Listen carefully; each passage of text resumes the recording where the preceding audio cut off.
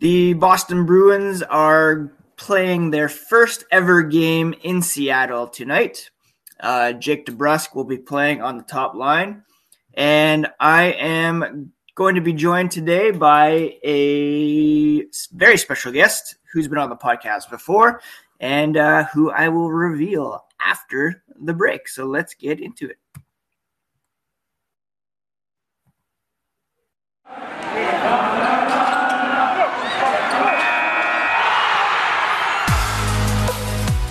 You're Locked On Bruins, your daily podcast on the Boston Bruins. Part of the Locked On Podcast Network, your team every day.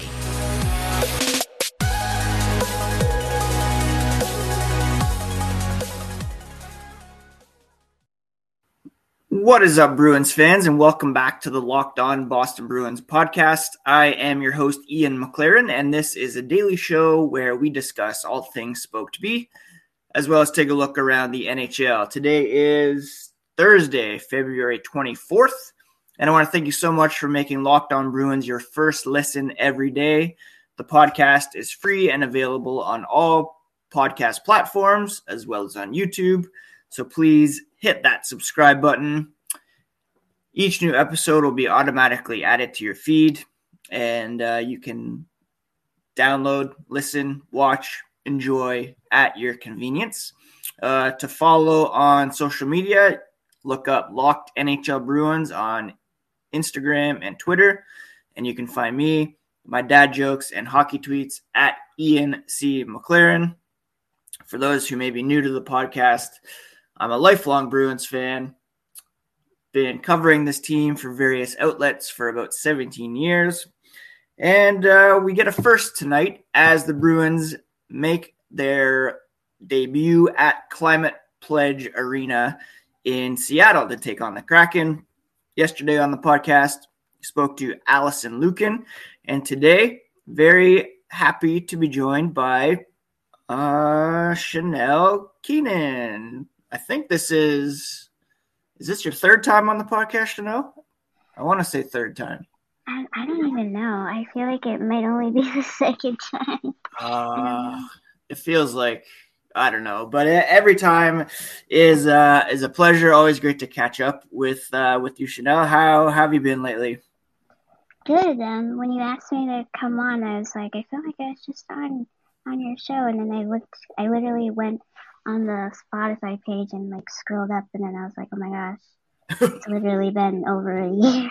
Time flies. On, so, yeah. You've been pretty busy, I guess. I want to say you're the first person on the podcast who's ever been featured in the hockey news. That was pretty big lately. Do you want to talk about that experience a little bit? What was that like for you? Yeah, it's been an interesting couple of months, I would say, especially after the last time we talked. The expansion draft happened over the summer. I went to that. The arena was, I would say, like not even close to being ready around that time, and then it was definitely ready by the time I was there in October for the first game at home, and I was like, it's just been quite the year. I'd say, quite the season. But I was featured in the Hockey News' list of basically just like change makers. I don't know how they labeled it, but I was surrounded by a really amazing group of people in that feature. So I was really lucky. There were some nuanced issues that I brought up in regards to my section about it, which never really my intent to call someone out unless I'm gonna provide some sort of, teaching moment or whatever. Right. And I didn't even know who wrote my section of the piece, and it was literally only a paragraph. So for some people, it definitely, and even for myself, I kind of like battled with like, should I even say anything, whatever. Right. But for me, it's been an issue, just in general, for people to mislabel me and how I wish to be, presented, especially in hockey, in a sport that's the one that I'm currently involved in, at least, is very able-bodied dominant, and the language is, we're evolving every day. So there's a lot of nuances to everything, and I tweeted about it, and then I got a bunch of people from the Hockey News following me, and I didn't know who wrote it. So with the help of one of my friends, I was able to whittle it down to a person, and then Matt Larkin was really, really nice and kind about doing it justice in the sense of saying how I want to say stuff. So he asked if we could do a solo piece, and I was really just happy he took the whole thing really well. And I was really thankful to him during the whole process. So it was a bit of a journey to get there, but towards the end of it, between him and I said, like, and I think to my general audience too, I just said I think some things like this are meant to happen so that we can learn and then grow and be better afterwards. So it was an interesting experience, and I'm lucky I got him before Matt starts his new job soon. Yeah, I just saw that today, that he's jumping on that Daily Face-Off site, which is really growing. It's pretty crazy over there. Well, that's a great. I'm glad that had a happy resolution. The interview was really. Was that in the print edition as well, or just? I have no idea. It lives online currently, so we'll see. I should next time I'm at the pharmacy, I'm gonna check that out, see if it's in there. That would be pretty cool. You mentioned that you were part of the expansion draft. You got to go check out the arena. The Bruins got their first impression of it last night or yesterday when they practiced. It looks pretty amazing, the photos. Can you kind of describe what makes Climate Pledge Arena so unique? It has this ability to feel really like intimate, given how big it also feels. You kind of have to like experience it for yourself to really get what that feels like. And I feel like the Bruins themselves might be surprised at the fan base, I guess, in person, and sort of, it is shocking because I'm sure they pay attention a little bit when they're facing a different opponent of what's going on in their world. And so I'm sure they'll be a bit surprised about how many people show up and are so excited to be there. And I've talked to a few people lately, like, it's safe to assume that when a team is struggling the way that the Kraken are this year, that, fans will get frustrated and, not want to show up for these guys. But it really couldn't be different. They wanted this team so badly, and in the form that it is now is not the best. It's not what we want necessarily, but everybody's still just so excited to have a new team to cheer for. And, the guys really do try to put their all into every game, even if it doesn't turn out the way that they want it to. But, it's still their job at the end of the day. Mm-hmm. Yeah, I was talking to Allison about that yesterday, and it kind of this is kind of how it usually works for expansion teams. Vegas kind of is the outlier that way. I grew up in Ottawa, and I was around when the Senators came into the NHL, and they were abysmal. Like, it was one of the worst teams I've ever seen. So even Seattle not meeting expectations or as good as people thought they could be, but still great to see them in the league. And who was the player that you got to announce again in the expansion draft? Morgan Geekie. Oh, very cool. And did you have anything to keep from that, or Yeah, so I got a bunch of little prep cards, basically. I had no idea really what time I was going to be presenting, so that was a little bit tricky. And then when I finally got my time card, like I think I was number 8 or something, and I got to look at the list, and I was like, oh, like it just felt like it came up and happened so quickly, which was good in a lot of ways because it was stressful for me. But yeah, I got to have the actual announcement card, and then I waited till like literally the last second to ask our coordinator if I could get it signed, because it's kind of this thing, like my mom was like hounding me to get it signed even when we were there in the summer, and I was like, well, he wasn't there in the summer, but she was like, we need to do something with it. And then I brought it with me in October, and I was able to do it, but I was really nervous to ask because it just feels like a weird thing to do as someone that's like technically an employee of some kind. So but they like were kind of mad because they were like, why would you be scared to ask that? I'm like, I don't know. I follow the rules. I don't know what the rules are. Like, that's funny. Now, before we move on, I just need to interject here with a quick word about Bet Online. Football's over, but basketball, hockey in full steam for both pro and college. You can get the latest odds, totals, player performance props, even bet on when the next coach is going to be fired at betonline.net. It's your number one spot for all sports betting needs. And people can head to the website today, use their mobile devices to learn more about the trends and action at BetOnline, where the game starts. Now, Chanel, you mentioned you kind of roll with the Seattle Kraken. Can you kind of talk about some of the more specific things that you've been able to do with Seattle so far? Yeah, it's sort of becoming a more common theme in arenas. But during the summer, I was basically asked by some of our team at the arena just to, like, whatever ideas that you have, even if they seem big or small, whatever, like, let us know. And even then, I'm like, I still don't know, like, what I should, vouch for or whatever. But one of the things that I brought up is, as a wheelchair user and just someone that doesn't often really like to leave my seat during a game, even if it's during intermission, because that's usually when everybody, go get a snack or whatever. I was like, especially here at home, I don't want to pay, $20 for chicken or chicken nuggets or whatever, and then either lose them on my way back or have to wait in lines and all these things. So I asked him, like, if there was a way that we could come up with some sort of concierge service or like pick up to go type thing, or someone would deliver it to you at your seat.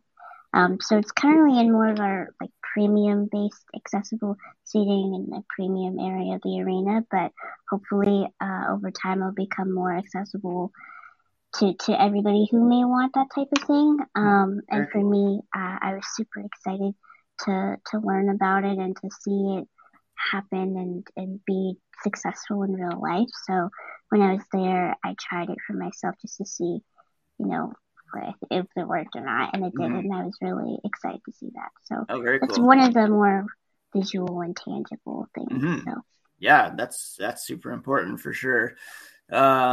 Since we last talked as well, Willie O'Ree finally had his number retired by the Boston Bruins. Unfortunately, he wasn't able to be in attendance because of the pandemic and all that, but he's someone that we've talked about before. What did that night mean to you as a fan of the game and someone who admires Willie O'Ree for sure? Yeah, I was supposed to. There was a time where I was pretty sure I was going to go to that game, and then life kind of happened, and I wasn't able to go in person, and I was kind of glad because I was able to weep in my own home.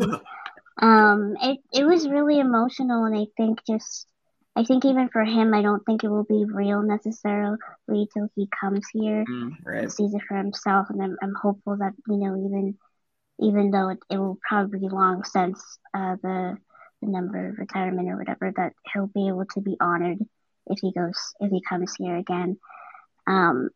It's just been interesting to see the timeline of events, because I knew this was happening for quite some time, and then the date just kind of kept getting moved. And it was really moving to see him react to it, even via satellite, as I say. So it was really great, and I think the game presentation crew over there did a really great job, all things considered. Like, for sure. It's hard to to pull something like that off with it being a hybrid situation. So that was really cool to witness. And I think it still meant a lot to him, even though he wasn't there.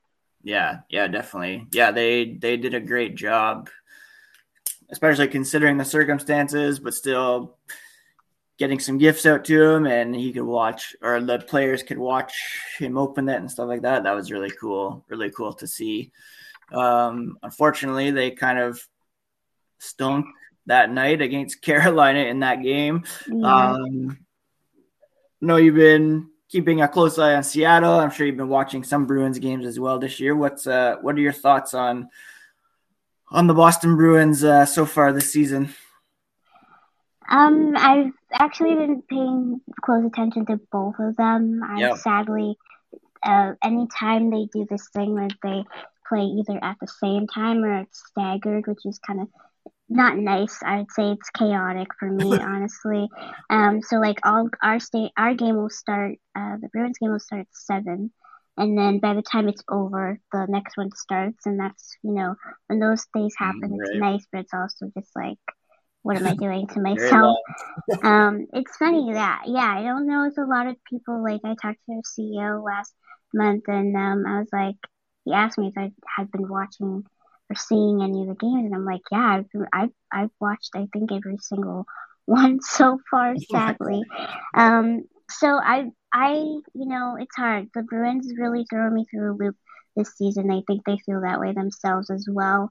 Mm-hmm. I was kind of thinking that the Tuukka retirement would sort of shake them up a little bit in a good way, and sort of make them take a step back and realize like how precious time is. And I think we get so jaded in our routines and all these things that we're so privileged to have, and it's really easy to let that cloud everything that's going on. And then especially when some guys are trying to get out of the system.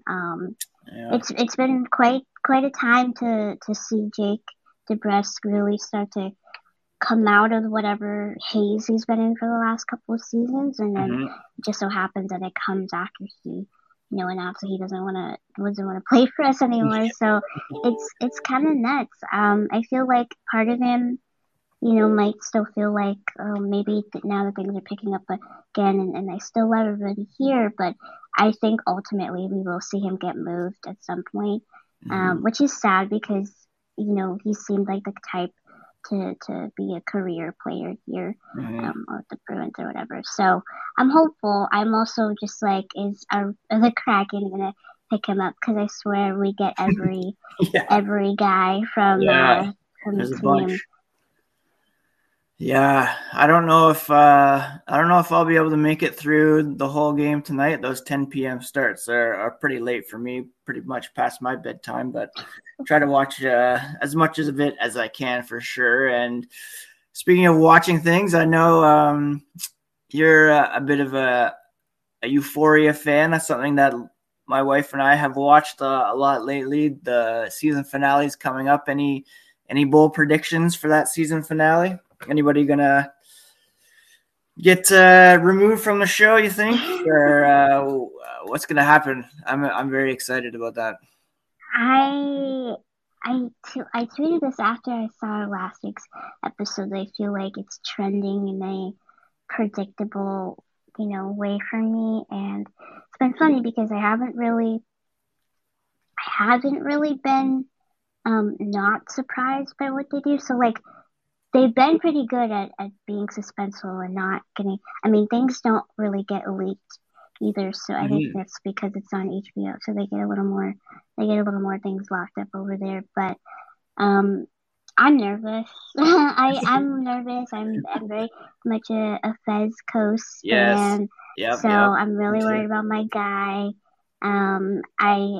I just it feels like something bad's gonna happen, and I just also I always was skeptical of the new character that came in anyways. It seems to be heavily involved in that situation. So like, I don't know. I think when I'm already sort of a mistrustful person of certain kinds, I'm like, oh man, I don't know what's going to be happening. I'm nervous. But I'm very fearful for Ethan after last week's musical number and with Nate's history of violence. I'm not too hopeful about his future, unfortunately. Anyway, Chanel, thank you so much for taking some time to chat again today. Where can people find you on Twitter, and where can people follow along? Oh man, I don't know if I want to advertise my Twitter these days. It's a little bit, it's all over the place. But yeah, you can find me everywhere at Chanelly37 after our king, Patrice Bergeron. So yes, pretty easy to find. Praise be. Thanks so much, Chanel, and enjoy the game tonight. And I'm sure we will we'll chat again sometime soon down the road. Yep. Thank you so much. No problem. Have a great rest of the day. Always great to catch up with Chanel. Thank you so much again for taking some time. And let's now pivot to tonight's game against the Seattle Kraken. And as expected, it looks as though Jake DeBrusk is going to skate on the top line with Brad Marchand and Patrice Bergeron. He was skating yesterday with Jesper Froden and Bergeron. That's because Brad Marchand did not practice. He was tending to a quote-unquote happy personal family matter, and he was going to join the Bruins in Seattle yesterday. He will be on the ice for the morning skate ahead of his return to the lineup following that 6-game suspension. He still leads the Bruins in points with 49, despite missing those games. And Bruce Cassidy not worried about his conditioning. He expects him to pick things back up right away. In the second line, Erik Haula will be reunited with Taylor Hall, David Pastrnak. The 11, 12, 13 line remains intact. Trent Frederick, Charlie Coyle, Craig Smith. And then it looks like Anton Bleed is the odd man out, along with Froden, who will be out of the lineup as well, with Nick Foligno jumping on the fourth line with Tom McNosick and Curtis Lazar.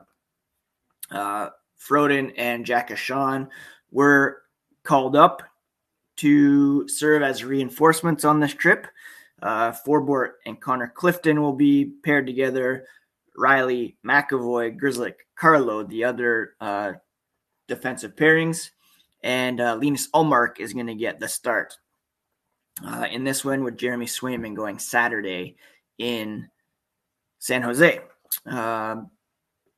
They've made that decision to send Studnicka down in order to get him some more playing time in the AHL. They didn't want him just sitting around doing nothing on this road trip, or not doing nothing, but not getting into games. Cassidy said he is competing harder, stronger on pucks. They want him to, just continue to find his identity. If he's going to be an offensive guy, then you have to expect him to make more plays. They have put him out for some D-zone draws. They like that part of his game. He's a guy that will work to keep the puck out of his net. But right now they have 4 guys who can play down the middle. They wanted to bring Froden up for this road trip in order to have some reinforcements on the wing if necessary. Now, if one of these centers were to get injured, maybe that situation will change in the midst of this long road trip. But for now, that's the lineup that they're going with. Urho Vakanainen remained in Boston. He was a late scratch Monday against Colorado. And they said there's not a lot of change there. Has to get back in the ice and skating before they can think about bringing him aboard. He did play 1 game or 2 following an upper body injury. So there's some concerns there with, is it a head thing? What's going on?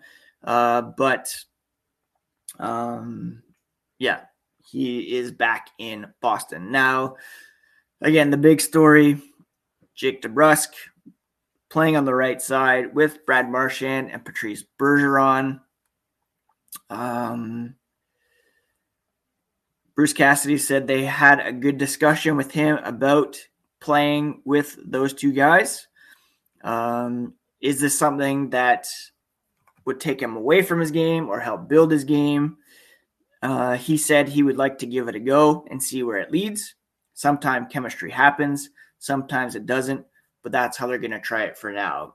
It's not even just about chemistry in this situation. It's him playing his off wing as well, which isn't ideal. And like Chanel and I Chanel mentioned, he does have that, trade request hanging over. Are they bumping him up to the first line to help him get going in order to boost his trade value?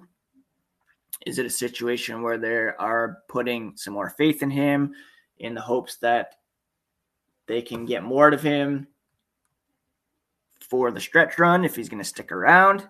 If they ultimately decide that it's in their best interest to keep him for the balance of the season as a kind of internal rental option, if they're not going to qualify him or let him go. He can bring some speed, create turnovers on the forecheck. That's what they're expecting of him. And Cassidy is confident that DeBrusk will be able to take on all the defensive responsibilities that come with playing on that line as well, after he played some recent games in a checking role with Nosek and Lazar. They've used him against good lines. He was really good with that line. Cassidy said they're not worried about it defensively.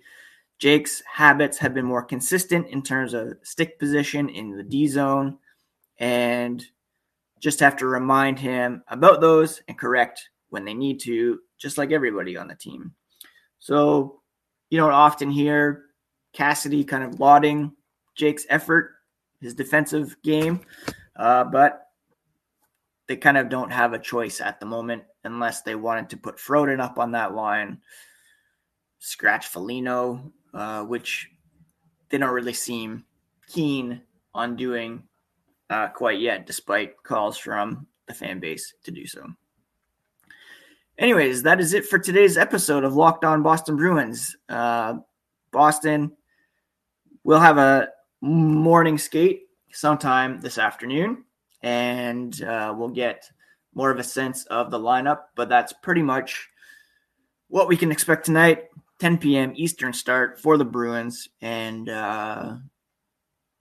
tomorrow's episode we will recap what happens tonight, take a look ahead at the weekend, and just get you caught up on all things black and gold here on the Locked On Boston Bruins podcast, part of the Locked On Podcast Network, your favorite team every single day. Happy Thursday, friends.